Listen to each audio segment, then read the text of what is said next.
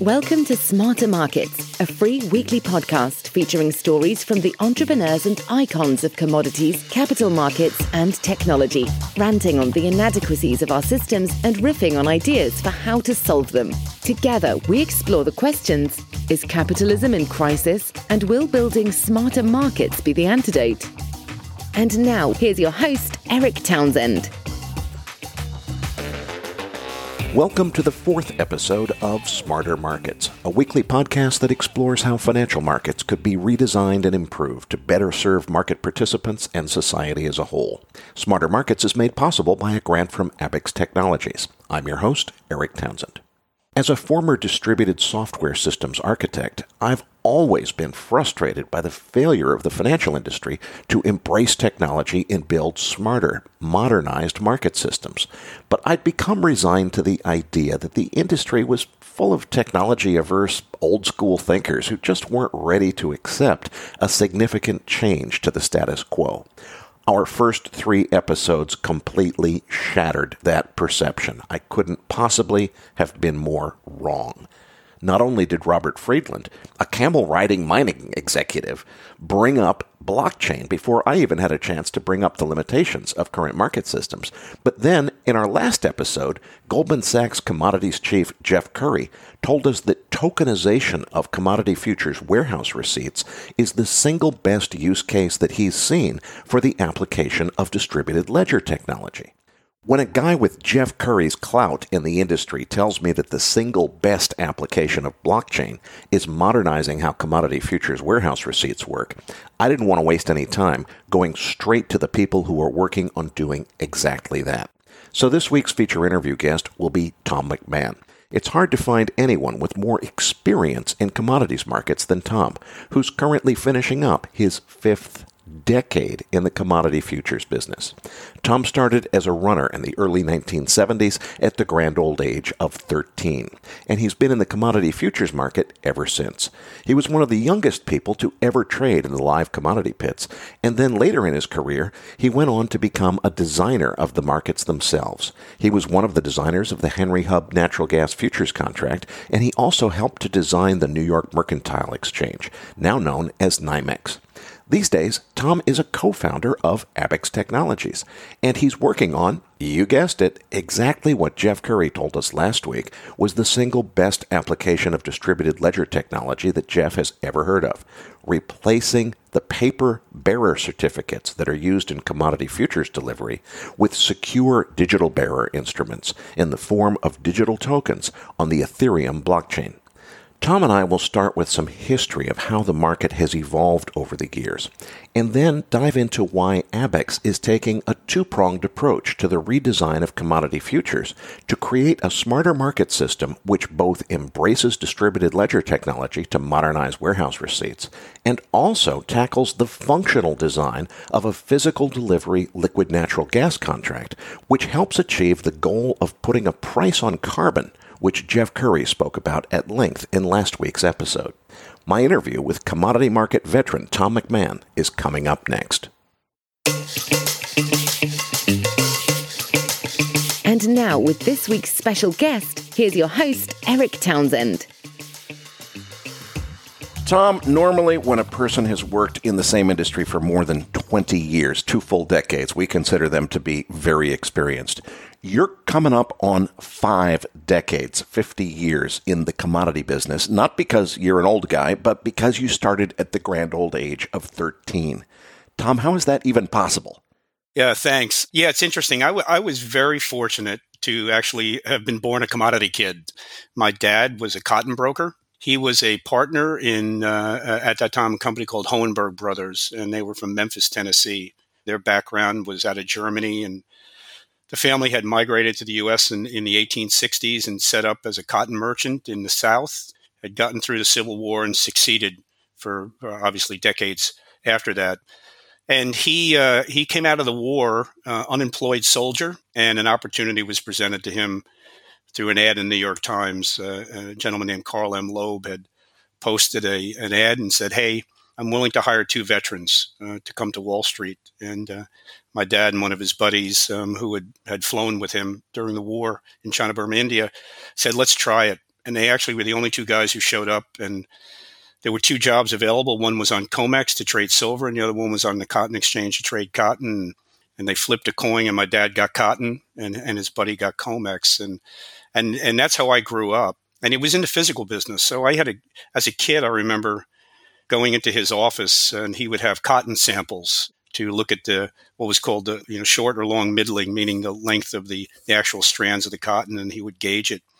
And we would go down to the exchange on the holidays as kids do. I mean, today it's like, bring your daughter or bring your son to work day. In those days, it was usually Thanksgiving or Christmas Eve, and you'd go to the exchange and you'd get to sit on the trading floor and watch your dad work.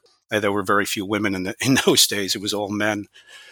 The exchange started a summer program back in the 1960s, and it was basically you got to work for 6 weeks. You had to be 13 years old, and what you were doing really were replacing the staff that ran the exchange, the runners, the chalkboard boys, the mailroom guys, so they could take their vacations, earn a little bit of money, and get a little exposure to the financial industry. And me being a commodity kid, obviously I got a chance to do that. But my dad, he didn't just bring me. He had friends of his and several of the kids from my town that were part of our church or our school, and their dads were cops and firemen, and a couple of them were plumbers and electricians, and wouldn't have had a financial industry exposure. And they got to come down too. My dad could bring 5 kids every year for 6 weeks. And so I got to do that when I was 13.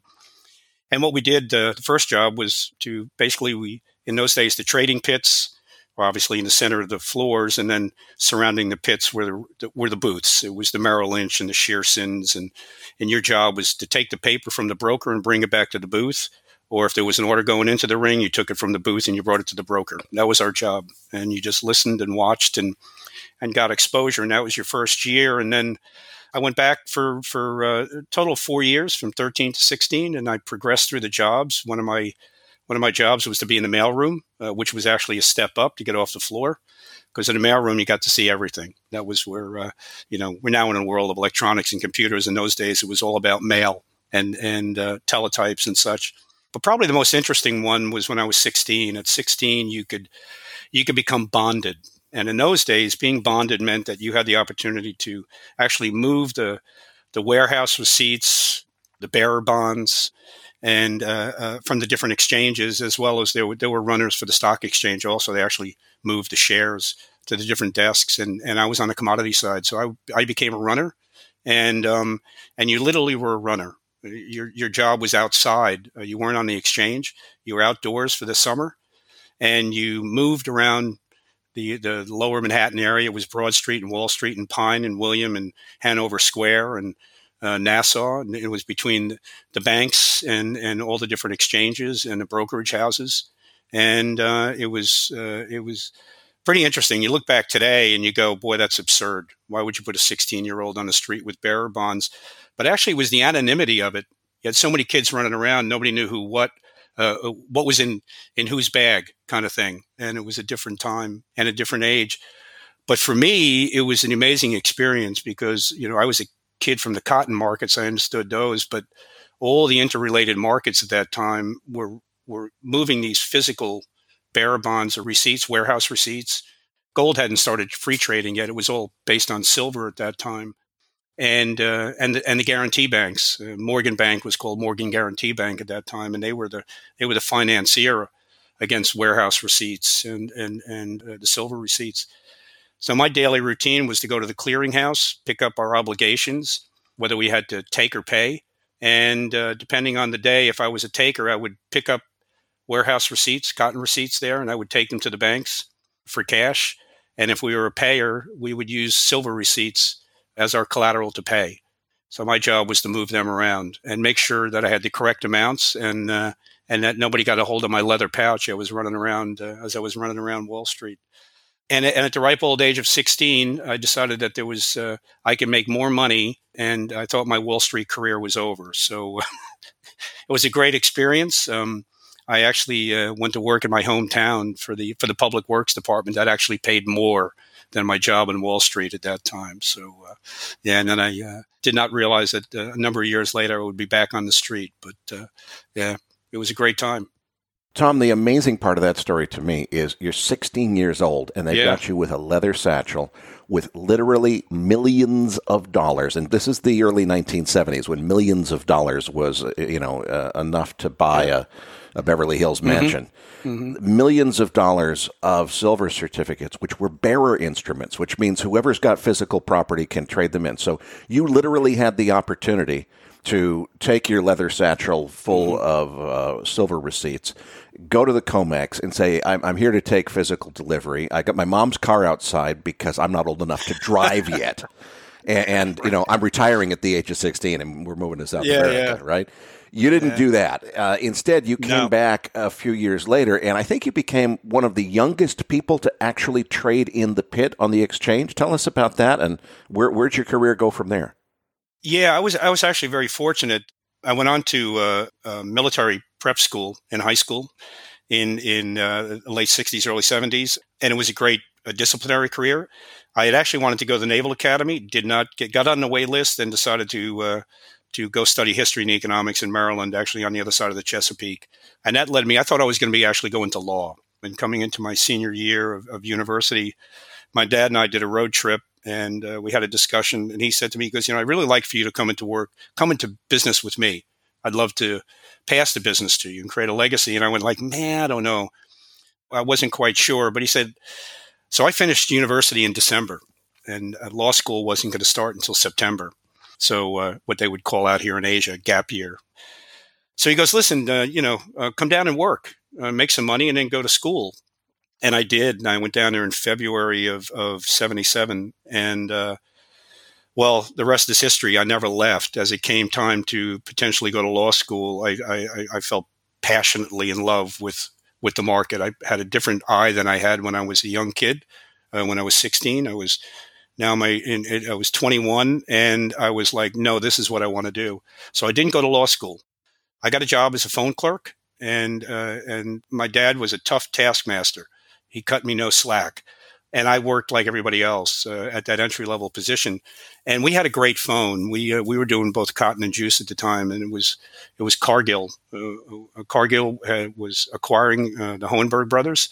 So we went for a transition at that point in time from into the Cargill family, and it was an eye-opening experience because it went from this world of what I knew as a legacy of a family to seeing the entire financial industry around the commodity industry at that time, and it wasn't just about cotton. By that point, they were opening up what was called the CEC, Commodity Exchange Center, at Fort World Trade Center, and it was a combination of 4 exchanges.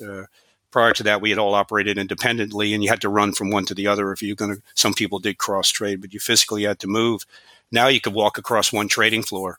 You could trade cotton and juice, or you could walk over to coffee, sugar, and cocoa, and step across to NYMEX, which was still a potato market at that point in time, or beginning its transition to energy. Or you turned to the right, and it was COMEX, the gold and silver markets. The opportunity then came very quickly.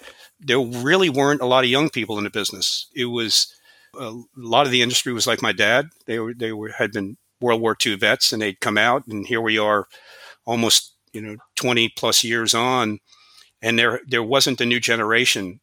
So I got a market opportunity to buy a seat on the Cotton Exchange and become a member, and it was given to me by people that I had serviced on the telephone. They were willing to back me.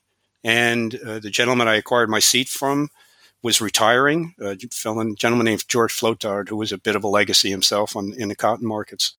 Now, how old were you at that time when you had your own seat on the exchange? Right. I was at that time, I was just turning 23, right? And I thought I knew a lot. I laugh and I look back now. I was such a young buck. And the interesting thing was there was another young guy on the floor who was doing the same thing I was. He was a clerk for one of the biggest cotton merchants at that time, and his name was Paul Jones. We know him today as Paul Tudor Jones. And Paul and I actually went through the membership class together in September that year, and we got razzed by the board of directors. We both got approved, fortunately, which was great. We had great sponsors His backing was a gentleman named Billy Donovan, who was a legacy in the markets, and mine obviously was my dad and his relationships.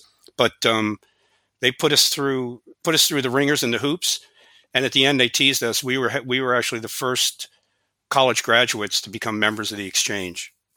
There were guys that had college degrees, but they had done it through night school or the GI Bill and had done it over a lot of years. So they felt that we were sort of silver spoon kids, and they razzed us about it.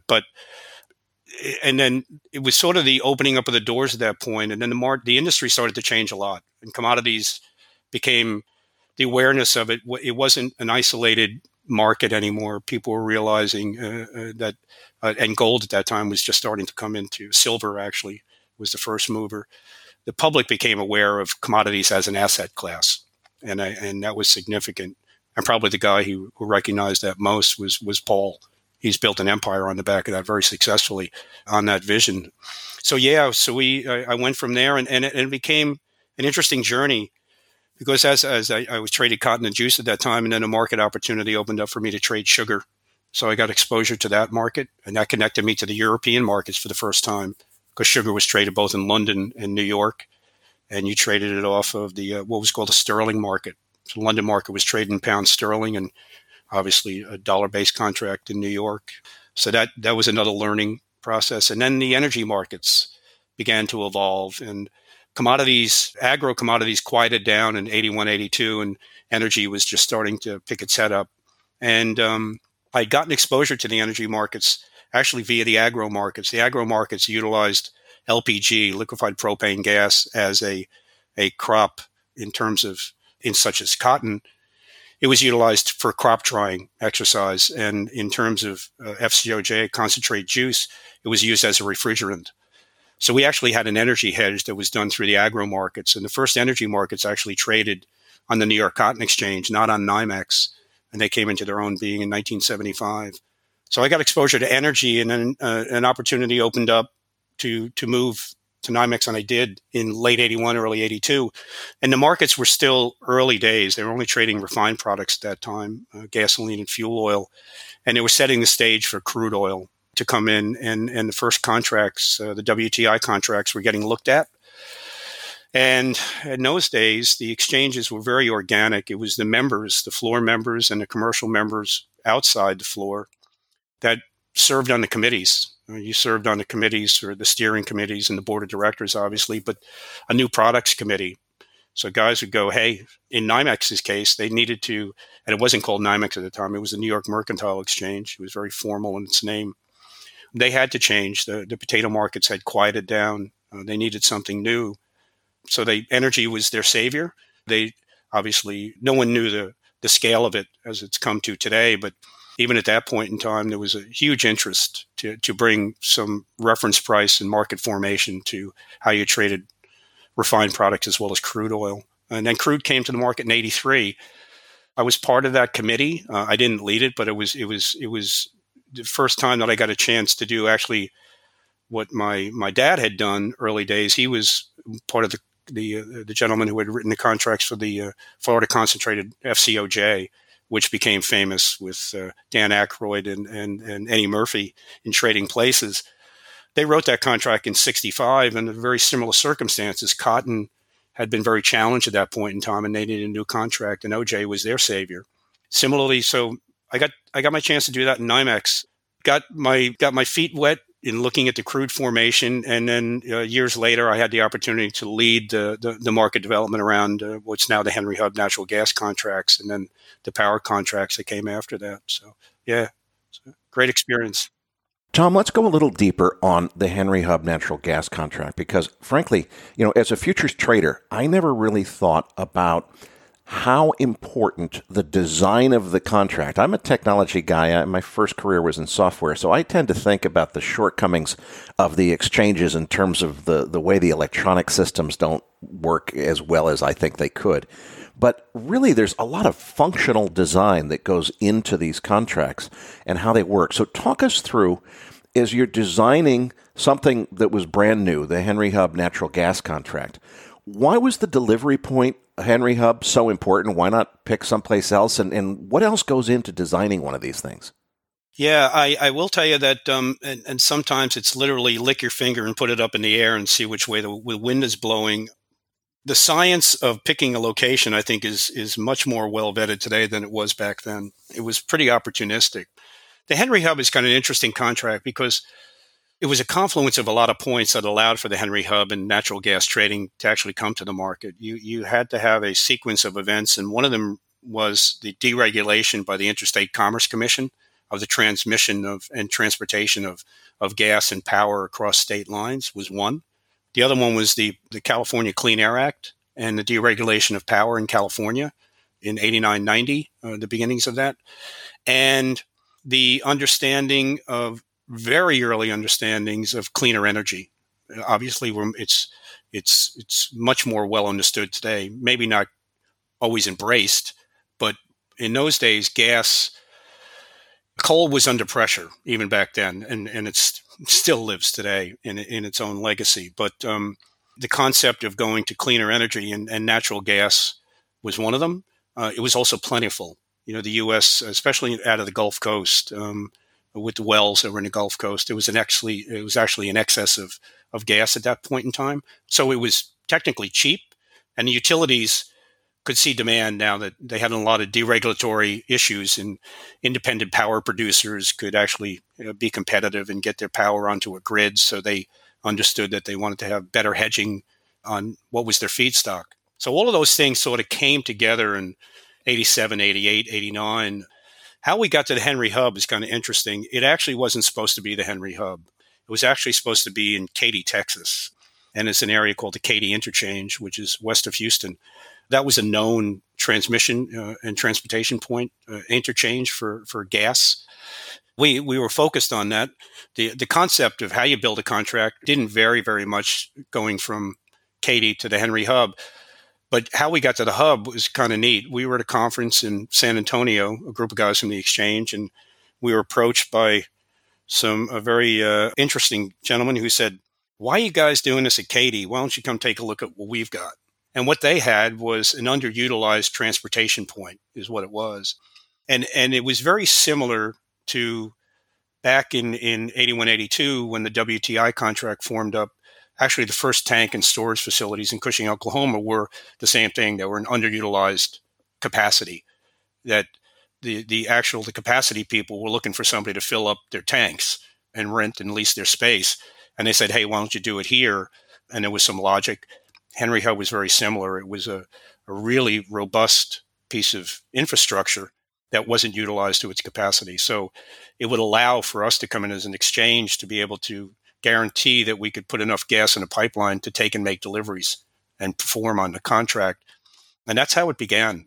The market wasn't convinced about it. They had just gotten to understand crude oil and the metrics of correlated value of how you priced energy. And here we are. Power's deregulating at the same time. California's pushing into clean air. They're changing gasoline specifications. And now comes natural gas, very understood only by a few people that were in the cash industry or in the utilities. As you can say, the rest is history, because the logic around it was very good.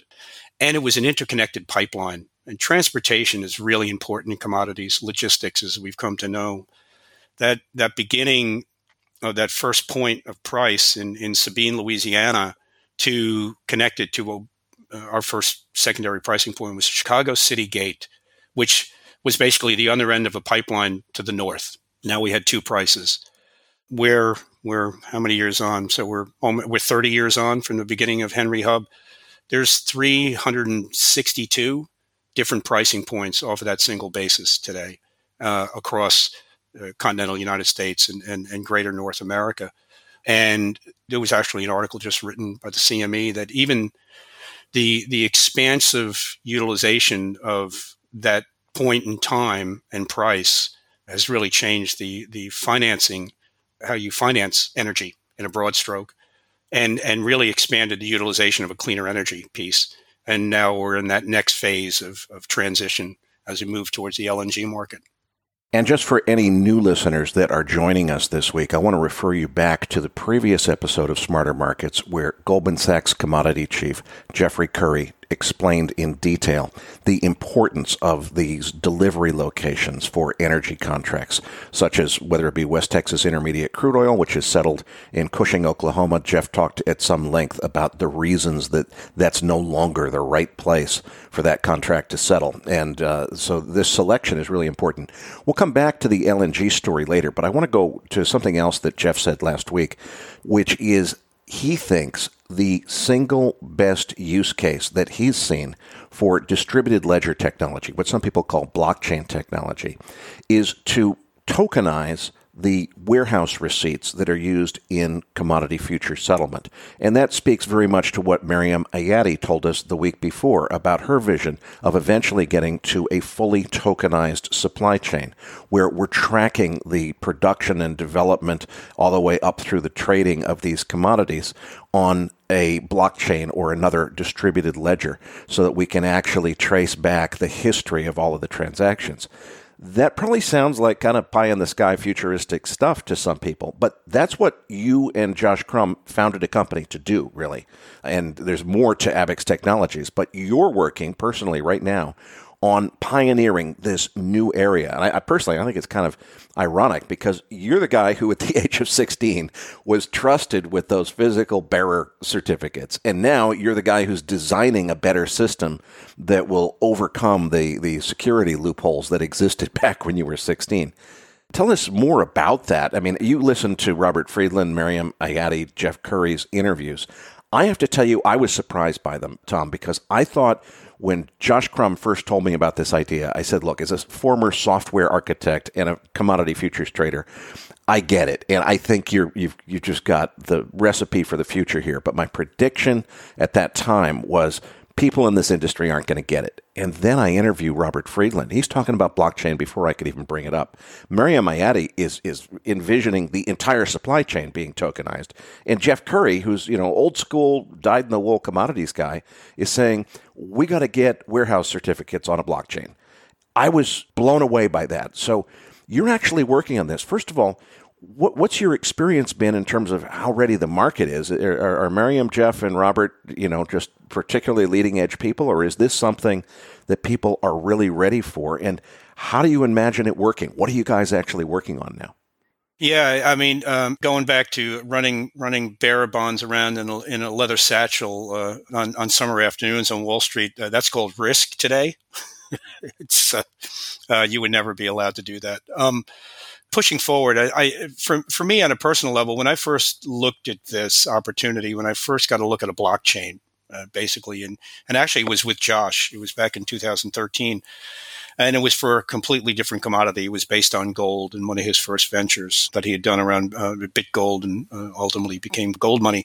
But it was the logic around securitizing all of the relevant information at a single point in time and held by a single point entity, and potentially could be made fully transparent in terms of decentralized market infrastructure. And that could be done by choice. But coming from the exchanges over the years and looking at the paper-based markets and sort of how things were collateralized and leveraged, who were the points along that life cycle of a commodity, whether it was a future, a derivative, or a spot, or sitting in a warehouse or in a well or a silo, you had a lot of points.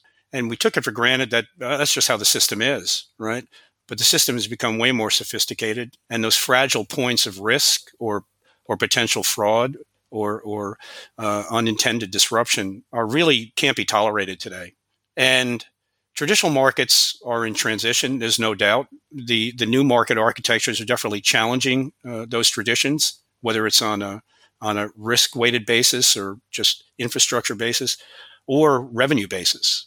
Some people just don't want to let go of their old ways. But the way a commodity is financed, and I know Maryam understands this really well and referred to it, and it's something she's passionate about changing, and as is the knowledge that Robert has had over the years coming out of the mining industry. When you bring something out of the ground or out of a mine or out of a field, it's the beginning of a value transformation, right? With many hands touching it. The risk today is, one, markets are moving at a much greater speed than they had previously. Two, the financial entities that are touching or financing that They're not the local agro bank in Nebraska as they would have been previously. They're large financial institutions or investment entities that are looking for accountability and transparency on the transactions and how they could best de-risk them. Coming out of the commodity exchanges, we actually at points in time, literally, it was Excel spreadsheets that were recording a warehouse receipt, right? And systems lived in isolation. There was no interconnectivity or interoperability. Middle and back offices were owned independently by different brokerages. The exchange was sort of in the middle, whether it was matching at the end of a delivery cycle or an expiration on an exchange. But what happened after it, once it went X exchange, it really dropped into this OTC world that could be very opaque, and it was very paper dependent. That paper dependency, we'd like to think that all people are decent and act in good faith.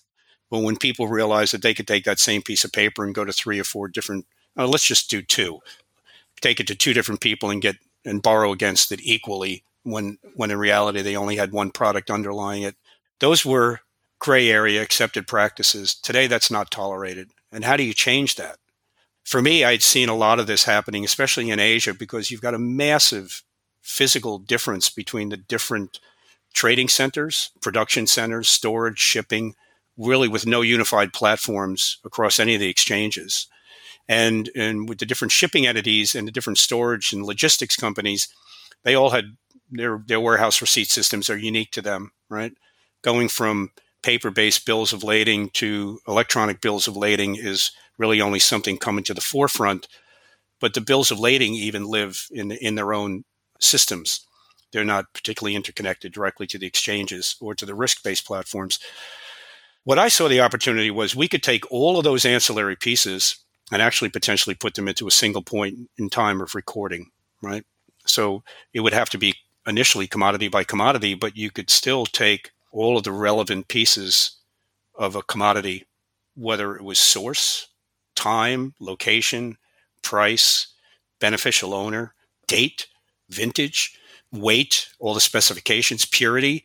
Those live in a lot of different places today. Even today, you can put that into a single point in time. And that was really where we began. So we began it with gold.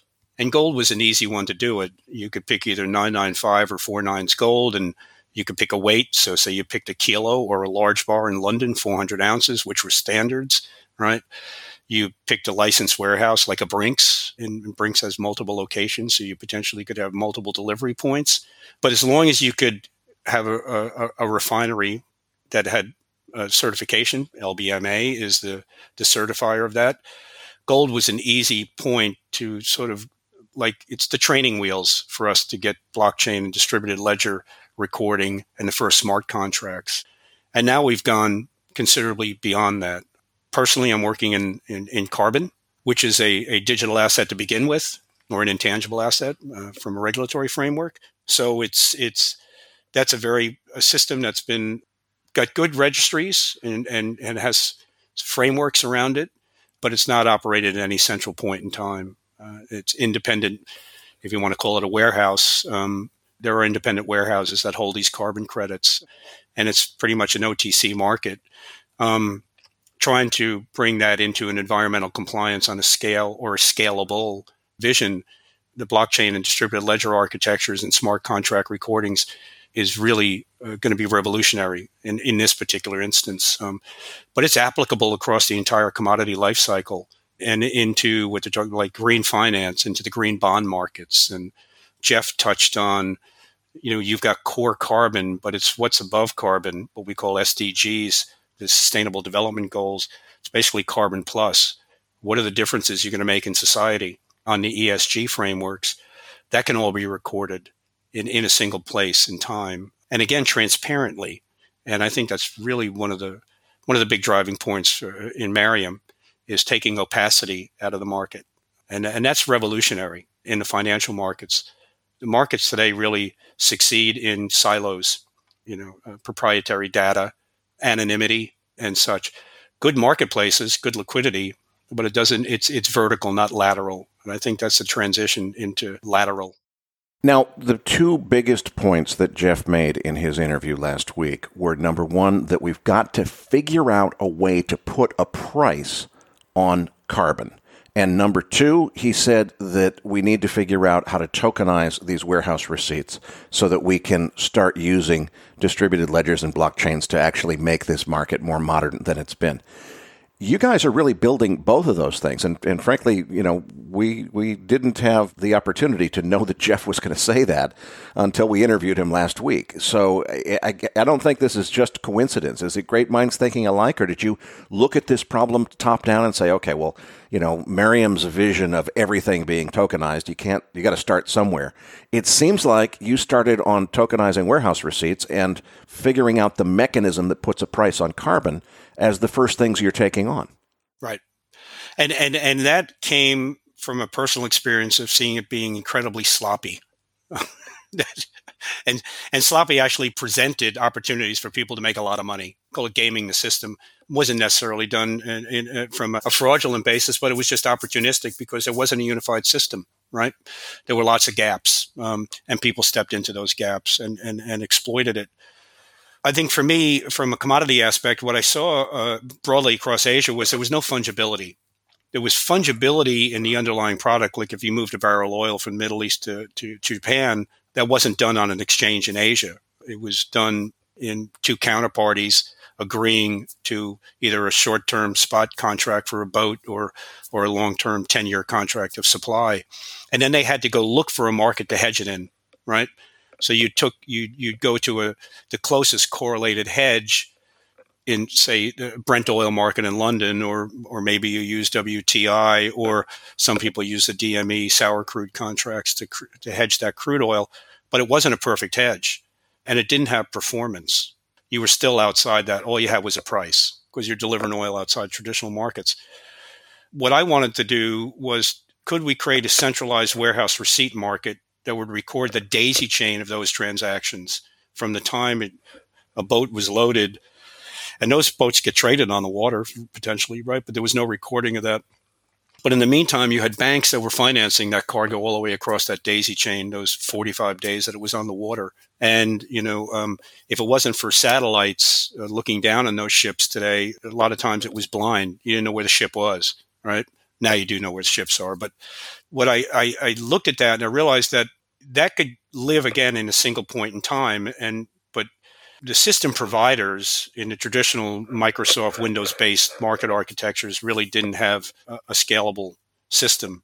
But then I looked at blockchain for the first time, and to me, it was a solution to a problem of this recording of this commodity trade life cycle, again, in a single point, transparently, right? It could be shared. It could be used as the neat thing about the chain is that it's immutable and irrefutable.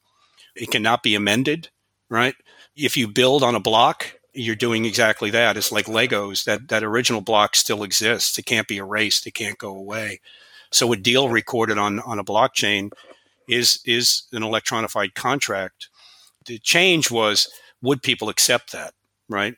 And there were test cases, and it actually, one of the first test cases out here was in electronic bills of lading for shipping in Asia.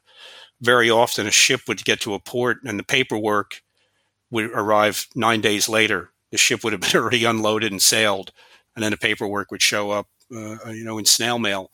Now you could record all the inventory in that ship, all the beneficial owners of the different parts of it, say if it was a containerized ship.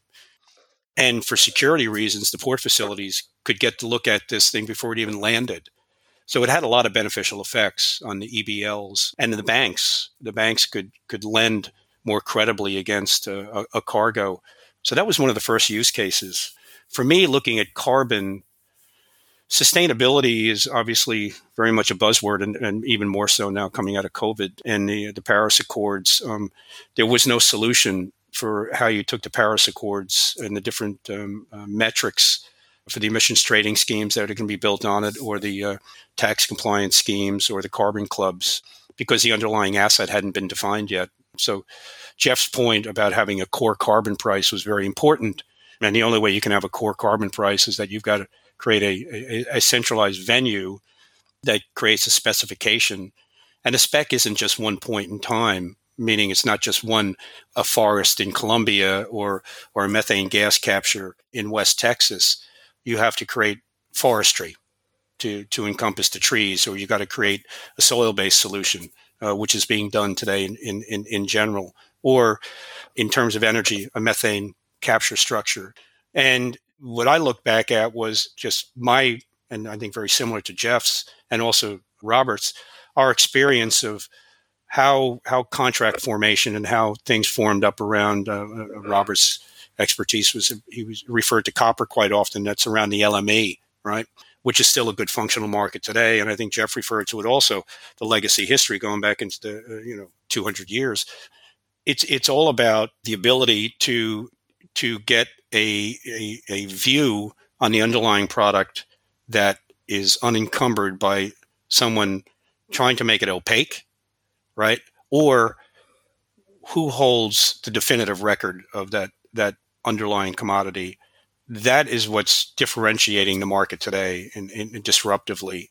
The commodity can be recorded. Now the demand is going back into source, right? Part of that is LBMA conversation about conflict gold, right? So now you've got to get back to the mine heads into Africa to make sure that this gold that is coming out, that fits well on a blockchain. From the moment you can do an inspection at a mine head, you can bring it all the way through a refinery to shipping into a vault, into a bank, into a beneficial owner recording. That can be done with commodities. They can be done in terms of copper. It can be done in terms of carbon. And we have a conversation out here for LNG now, going basically out of the compression stations, loading it onto a ship, transporting into a regasification facility, full traceability and the carbon footprint around that. And that's complementary to the use case for LNG and pricing of the LNG itself. Tom, I want to come back to LNG and that market in just a few minutes because that's really fascinating too. But just to get my head around all of this, in the old system, which a lot of our listeners are familiar with, if I go on the COMEX and I buy a gold futures contract and then I stand for physical delivery, they don't, send me a FedEx with gold bars. What they send me is a physical warehouse receipt, a piece of paper which is literally good for gold. I can exchange that by going to the COMEX warehouse in New York City, and I can get my 100 ounces of gold. There's lots of problems with that system. First of all, that paper certificate, you could lose it, in which case you'd be screwed. It could be forged. It could be double pledged or rehypothecated in all kinds of shady lending schemes. There's all kinds of problems with that old system. So at the first step of what you're building right now in this new commodity exchange or this new commodity futures exchange, you're creating a system where instead of getting a paper warehouse receipt, instead what you get is a digital token, a secure digital bearer instrument that's built on top of the Ethereum smart contract system, which is basically a digital warehouse certificate. And that eliminates the double pledging risk. It eliminates the fraud and forgery risk. At the same time, it creates a fungible digital instrument which could be literally moved all over the world and traded all over the world. That's absolutely fascinating. Now, how much of this, in terms of what you're working on now, actually incorporates Robert Friedland's vision, where it's not just a warehouse receipt that you get 100 ounces of gold, but there's actually some information in that digital certificate about where that gold came from? Yeah, digital DNA, and it is what it is. And there's a lot of different ideas of how to do that. Robert's alluding to basically copper, I should say. And we're seeing a lot of thoughts around this. Part of it is sustainability. Part of it is the source material of basically any commodity is important today. From under money laundering, under terrorist financing, you can put a lot of different mantra on commodities, why they want to have traceability. But the reality is, putting it on blockchain is really interesting for me, and I think Robert also too. One, it's not just about the underlying property of the commodity. It's the additionality, what can be attached to it. One, source traceability, single point of compliance, alleviating the potential of double counting or double lending, right?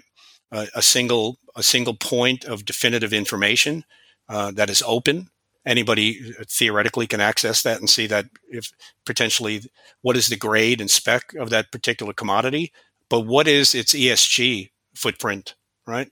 Was this produced in a green manner? And I think there's a lot of logic around green aluminum or aluminium if you're from the European side, as well as green copper potential as an investable asset. The one of the points for me is what we've been able to do is tie the warehouse directly to the actual holdings within the exchange, to the open interest, the open positions on both a spot market and a futures market, to the collaterals, to the actual cash in within the system, to that you've got a definitive record in real time that on any given day you can look at what's in a warehouse, whether it's a copper warehouse or a carbon registry warehouse, and have unquestioning ability to define the market and the scale and demand, right? Whether it's supply or demand. One of the big problems, and this goes back to you used COMEX previously, there had been a lot of questions over the years, especially with the rise of the gold ETF, right? And the gold ETF is a synthetic product that's trading against a deliverable future, which is the COMEX, that don't always deliver, meaning that not every COMEX contract traded ever stands for delivery, but in theory, under the COMEX contract good delivery market, that if you're long a COMEX contract, in theory, they will always perform if you want to take it to the market for delivery. Underlining that was the COMEX vaults. HSBC and JP Morgan at a point in time stored the metal for COMEX. There was never a transparent audit, was one of the claims. And what was in the vault was, in theory, never really tied in real time to what was actually transacting on the exchange, and left a lot of debate. A lot of articles were written. A lot of money was traded against whether the gold was really there or not, and made for great stories and drama. Today, we can't tolerate that in the world we're in today. If I've got 1 million tons of X commodity in my warehouses, and I've got X amount hedged, and we've got an X amount of collateral pledged against it, they all have to be tied together. And a digital ledger, an electronic warehouse receipt system, and a middle and back office process that can do that in real time every day is really the gold that I think we all have in this market. To date, we've been able to achieve that relative to the carbon market as we've set it up. I see that achievable, especially within the base metals market, as it's referred to, Robert. And I know there's a lot of conversations with London about getting to that point in time. Believe it or not, there's still a big legacy from a regulatory standpoint of the demand of actually producing paper receipts and not fully electronifying those markets yet. So we'll see if it ever gets to that full transition. But the ones that do get digital will have additionality, as Robert spoke about. And I think the ESG, the green alley or green copper, are going to be highly important going forward for the investment community. And because I think there's been a systemic shift in the understanding of where we need to be, not where we've been in terms of the next leg for the market structure. Tom, right now, you and your team at Abaxx are engaged in designing and building a new commodity futures exchange, which will be based in Singapore and domiciled from a regulatory jurisdiction standpoint in Singapore under the MAS. And it is going to implement this whole model of the way that you settle commodities for physical delivery is what you're getting is a digital token as opposed to a paper receipt that's built on the Ethereum blockchain using the Ethereum smart contract system. And that's actually being built right now today. That is not someday pie in the sky future stuff. That's here and now.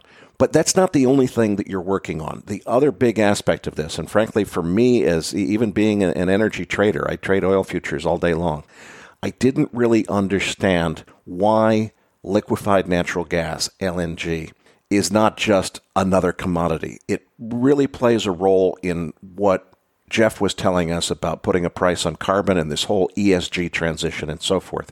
So explain for maybe people who don't work in that part of the market and don't understand this, as I certainly didn't, what's so special about LNG, liquefied natural gas? Why is that an important market? Why are you guys focusing so much of your energy on building that market in Singapore? Good question. Thanks. I mean, LNG is a very unique energy form. Basically, for 30 years, it was a market that was fairly irrelevant to most of the carbon or the carbon molecule consuming world. And part and parcel to that was there wasn't a huge pressure put on anybody to wean themselves off of dirtier energies. Japan dominated that market partially out of that they had seen the opportunity to basically turn off their own coal-fired power plants. Their relationship to one of the core suppliers of LNG, which was the Middle East, they had a good relationship. And actually, LNG was sort of a throwaway fuel back 20, 30 years ago. It was fairly cheap, and there was virtually no volatility in the price, which would really fit the metric for the Japanese energy consuming and at the government level. So LNG was owned by them for the most part. Fast forward, you come up to 10, 15 years ago in the first round of a cleaner view on energy and the sort of the same position that nat gas began to fill in the 90s and the early 2000s for the United States, where utilities switched, what are called burner tip flips, going from heavier oils or coals to natural gas. And Henry Hub filled that in. Asia started to do the same thing. And it was in parallel with rising economies, and China, Korea, Taiwan, and Japan dominated that point in time. China, especially in the 90s, coming into the early 2000s, they saw the opportunity to use LNG very quickly, and they built where the U.S. and Europe had very mature gas pipelines. China did not. So they actually allowed them to say, look, we can use LNG and we'll just build what are called regas, and it'd go directly into pipelines. We didn't have to go through the whole drilling and tapping our own oil to find gas and such. So they had a use case for it. And in Korea, similarly too, cleaner economy, and they saw the advent of gas, very little oil resources of their own. So LNG became a source. And we're talking about countries, China with a long water coast, and Korea Peninsula, Taiwan an island, and Japan a series of islands. So waterborne transportation made it very efficient to use LNG. Now, leap forward, every major Southeast Asia, Middle Asia, and East Asia are all LNG consumers today, whether it's Pakistan, India, Bangladesh, Myanmar, Vietnam, Malaysia, Thailand. It is amazing how the gas has been adopted. The more amazing thing is it doesn't have its own price, or at least it is beginning to have its own price. But the legacy of how LNG was priced was really determined by the Japanese, going back to the legacy of, because it was really just a tail on the back of oil production where LNG came from. So it was priced against oil on a percentage basis. And for a lot of years that worked if we didn't have volatile oil markets. And but as you get to demand, and when demand comes, you've got greater demand for finance, and you've got a greater demand for ships, greater demand for insurance. Suddenly, you've got a greater demand for a mark-to-market price that's more relevant to the underlying commodity, as opposed to it being risk correlated to a commodity that, in this case, it was predominantly Brent oil.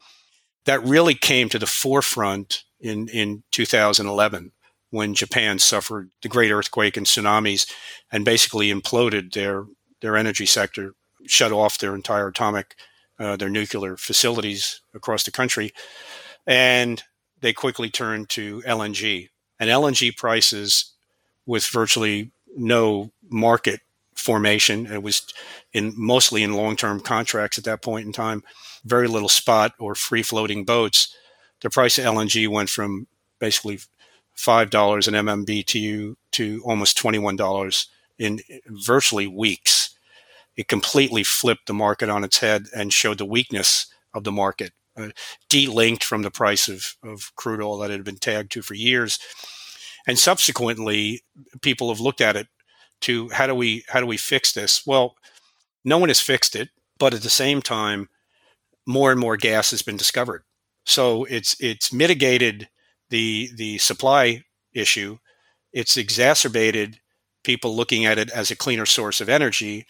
And at the same time, it's fragmented how it's actually priced. So now you got some pricing in the U.S. based on Henry Hub. You've got some pricing based on what's called JKM, which is a Platts-based number. That's an aggregator of previous cash or spot deals that are reported between Japan and Korea. And you come up with a number, and then it's a financial hedge, but it's not a performance hedge, meaning there's no deliverability on that number. And some are still tied to Brent. Less and less are tied to that. So people are still seeking a definitive pricing point for LNG.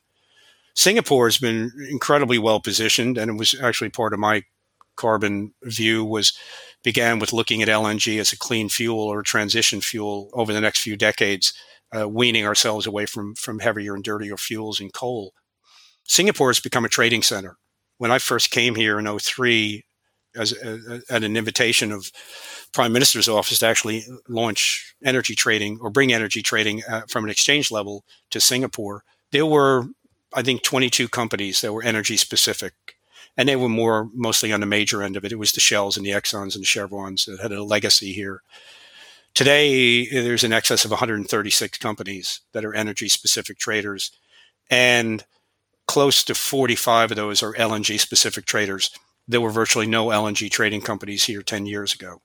And that's really been at the behest of two major agencies here in Singapore, EDB, Economic Development Bureau of Singapore, and ESG, Enterprise Singapore, that oversees spot commodities and encourages businesses to come here.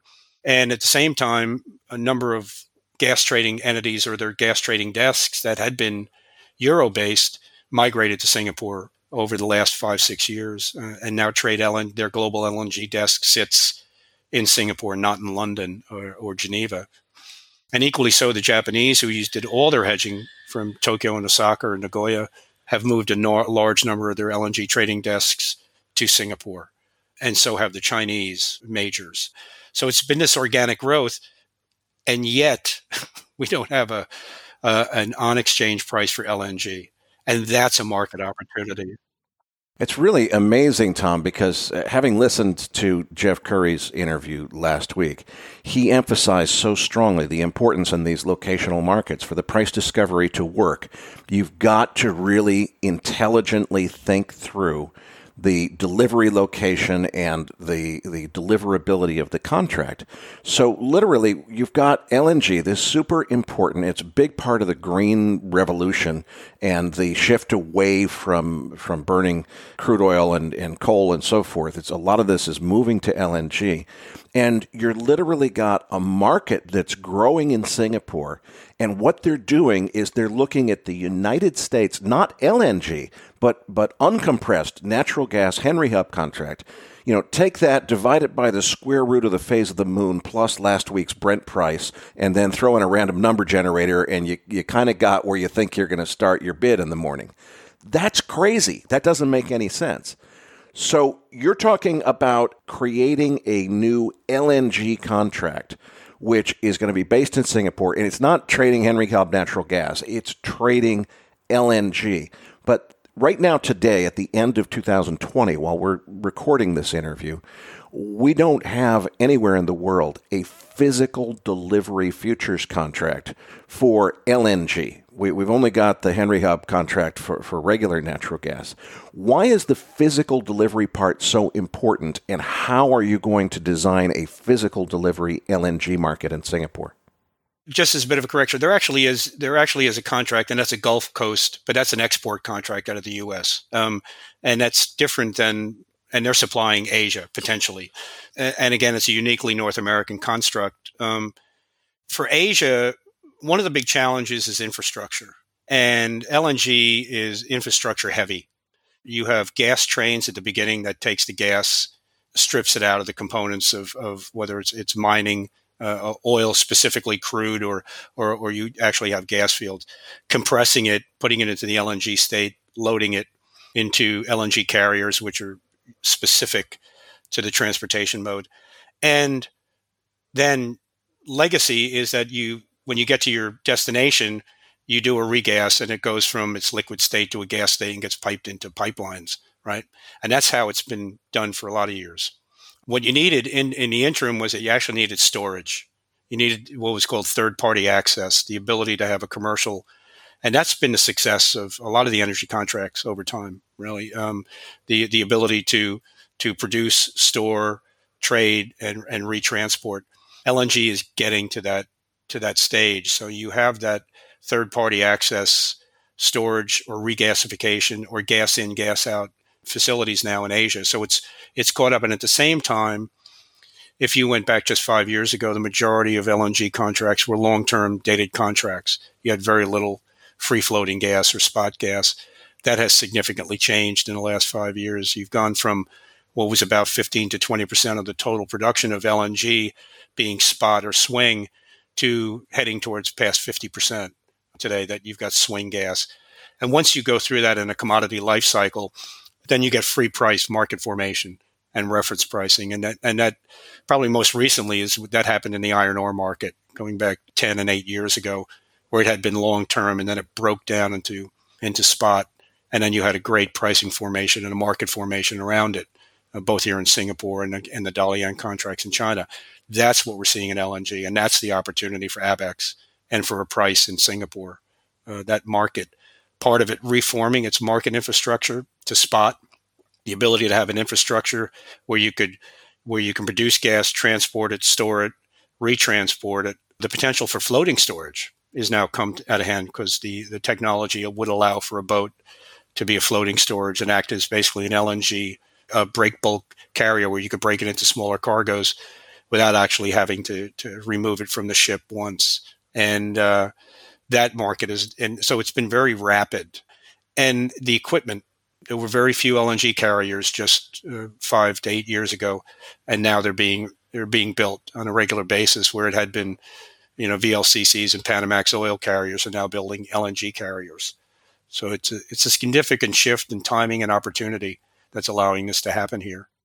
So you're building a LNG futures market that will transact and be regulated in Singapore. You're building that right now. Now, is that part of this same project? In other words, if I were to, when you first start trading, if I go buy the first LNG contract and I stand for delivery, do I get a paper warehouse receipt or do I get a digital token, which is what essentially Jeff Curry told us is the way of the future? Yeah, no paper. We're saving the trees. So, okay. No, it's going to be electronified, and it'll be a definitive record with full immutability, but also the ability you'll see the defining market, the underlying product, location, time, specification, price, counterparties, and that's significantly different than how commodities perform on exchanges today. Very often an exchange loves to take all of the credit for the price, the margining, the fee structure. But when it comes to performance, you basically, when it goes X exchange, you're very happy to hand it off to the counterparties and say, hey, thanks very much for doing it here. No longer are we performing. So we can take that opportunity to have to push it all the way through to performance, especially in the documentation phase. It's really important. So digital is very important for us. So you're building both the LNG futures exchange and the tokenization using Ethereum smart contracts as your distributed ledger technology for delivering digital token equivalents of what used to be warehouse receipts. And that's going to provide this new LNG market to Singapore. Now, in the technology side of this, the side of this that I actually know a little bit about, there's a religious war going on around these distributed ledgers. Some people think blockchain is forever. Proof of work they see as a good thing. Other people say proof of work is an overhead that needs to be eliminated. I know from talking to Josh Crum, your partner, that you've designed all of this with an abstraction layer that kind of insulates you from of future changes and allowing you to move to a different distributed ledger technology without having to redo all of your work. So it's not Ethereum and Ethereum smart contracts forever. But since that's where you're starting, we got a lot of questions on Twitter and so forth about this. Why Ethereum? Why did you choose that platform to build your tokenized system? What does it do for you? And where does the Ethereum smart contract construct come into this whole story? I think there's a lot of debate whether Ethereum is the best or not, and you definitively have competitors, and some are coming up to scale. I think the value of Ethereum is the nature of it and the open market architecture around it, and it became really a defining development point from all of the people that began to look at the opportunities around digital markets architecture and smart contract constructs. It far and above has the greatest support from the decentralized community of developers, and I think that's one point. 2 points, it works. And it's going to go through a phase of change. You're going to get the ETH 2.0 very quickly, which should bring some greater efficiencies to it. But that's the entire blockchain construct and digital markets architecture are going to go through transitions and better efficiencies. I mean, one of the great debates was when ETH first came out, if it could be used on an exchange market. And the whole thing was about messages per second. MPS was the greatest buzz, and people would compare Ethereum and Bitcoin transactions to MasterCard. MasterCard could do 17,000 transactions MPS, and Ethereum could do 62. Ha ha ha. And as important as transactional speed is, accuracy is becoming way more important. And the ability, and ETH is evolving, right? And there's lots of different ways that they've done it. So putting speed aside, Josh is very, very passionate about what he calls middleware. And middleware is the transportability of an exchange market development infrastructure that gives you the ability to move and be flexible and not be locked into any single technology provider or partner. And I think that's really important of how ABAX as an exchange or ABAX tech is going to evolve in time. And it's good foresight, because I can tell you a lot of exchanges are very legacy tied to their original core tech providers. And it's like a spider web. Even if you want to disconnect from it, you realize that you can't, that it just became so embedded systemically that it's been very important to Josh and his development team to not allow that happen and be flexible for the future. Tom, there's another dimension to the work that you guys are doing at ABAX, and it has to do with building digital identity validation, secure access, and so forth. Now, in the beginning, when I first saw the demo of the early versions of the ID++ product, I didn't get it. I thought it was just like a chat group for traders that happened to be a lot more secure than the average internet chat group. It's really a lot deeper than that, because this idea of secure authentication of traders in a distributed network gets tied in to how these fungible digital tokens are allowed to be used once you've got an exchange system that's based on them. Give our listeners an overview of the big picture here. What is this digital authentication business, and why is it so important, and how does it tie into the rest of the system? Yeah, I mean, from my experience here and what we've done in Singapore, and it's really comes from regulatory, and it's very new. And the whole concept, one, if it's just digital identity is one, but the KYC and AML and FATF requirements of how you vet a client or a customer and source funds. I mean, it becomes exponential. The key is secure identity, right? So for an exchange like ABAX, the key is whether it's a client or a member, right? Comes to approaches the system and says, I want to trade. Let's just use a baseline. I want to become a member. How do you become a member? Well, it's a standard. Who are you? Where are you from? Right? And then it becomes down to, all right, we've got to screen you, right? So digital identity has created a lot of efficiencies. It's taken, hopefully, a lot of the paperwork out of it, and sending documents and the electronic chain of security from digital signatures all the way to liveness, meaning if they're taking you're taking a picture, the technology can allow to prove that it's not static, that it's actually you. To securely digitizing private documentation and putting it into basically your own digital wallet, but that wallet also sits systemically for a use case of becoming a member of an exchange, or also to own a commodity, right? That now you are the proprietary owner of a specific commodity or a contract or a portion of open interest on an exchange in a future situation. Collateral lending, right? Peer identification. So systemically, you create a single point in time that you don't have to repeat this process is very interesting also. That is an incredibly repetitive process today still in a large part of the world, that you could go to 3 different financial institutions and say, and want to do exactly the same thing, even open a credit card. And they'd ask you, there's no single point that they would accept to say that, oh yeah, that's you, right?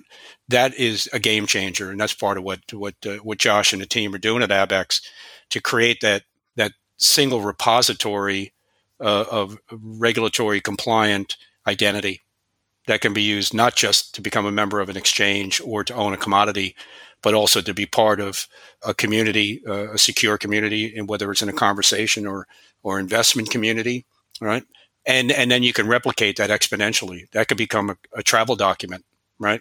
I think one of the more interesting things is, we're in the middle of COVID. One of the things that we will have to have going forward is we're going to have a medical passport, for lack of a more specific term, that defines what is our state on from vaccination, right? Before, Qantas Airlines has already said, you've got to produce a vaccination document before you'll get onto any of my airplanes. Let's put that onto a global scale. How do you manage that? You do that through a digital identifier, right? That's secure. So it's not just going to be one application for becoming a member of an exchange or to trade a commodity. It's going to be much more broad than that, the capabilities and the future of it. Tom, final question. I'm sure we've got a lot of listeners with the wheels turning in their minds about all the possibilities here, but I would imagine there's different groups of interest, because some people are thinking about the fintech aspect of what Abaxx Technologies is, designing a market which is going to be a tokenized futures market where you can trade these fungible warehouse receipt digital bearer instruments around a network and so forth. There's also a side of this which is going to be people who are not technology people but energy people saying, wait a minute, LNG contract in Singapore, that's a game-changing event. When does that start? So for both of those groups of people, how do they find out more about this? Because unfortunately, we're running out of time. We're going to have to wrap this one up for today. Yep. Thanks, Eric. And basically, there's 2 points of entry. Clearly, Abaxx.exchange, and that is the exchange, and that's relevant to the project and what we're doing here in Singapore, and that's commodity specific. But I think the other point of entry is you should look at Abaxx.tech, and that's clearly the parent to the exchange, but it really is the future for the Abaxx family.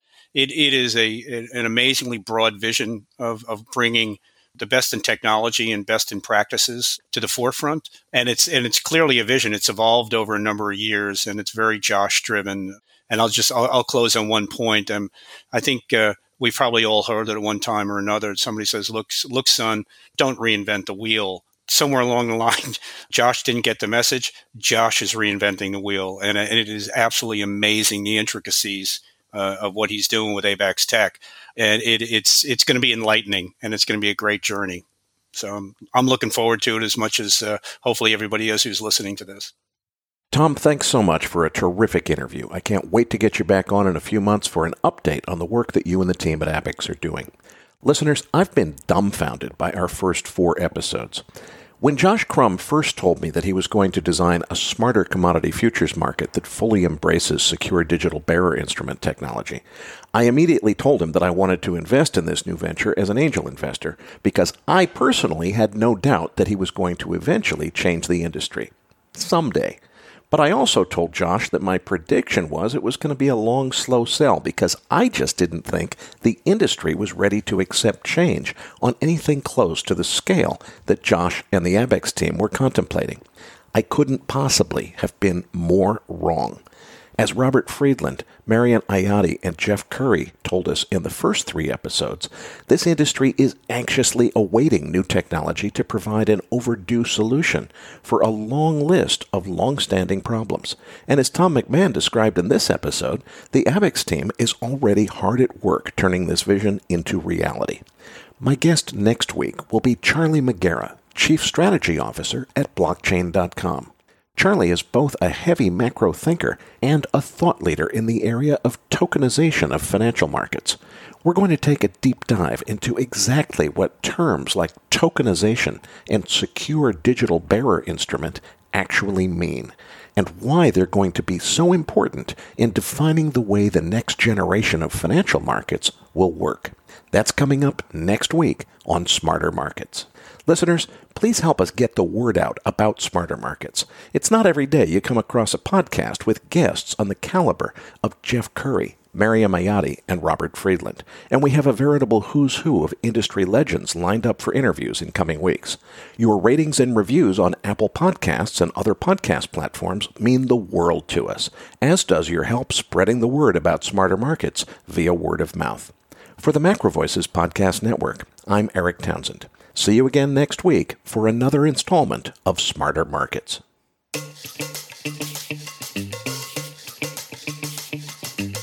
That concludes this week's episode of Smarter Markets. For free episode transcripts, visit smartermarketspod.com.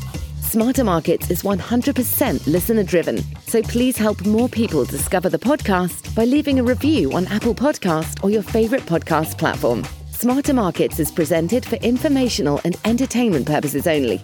The information presented on Smarter Markets should not be construed as investment advice.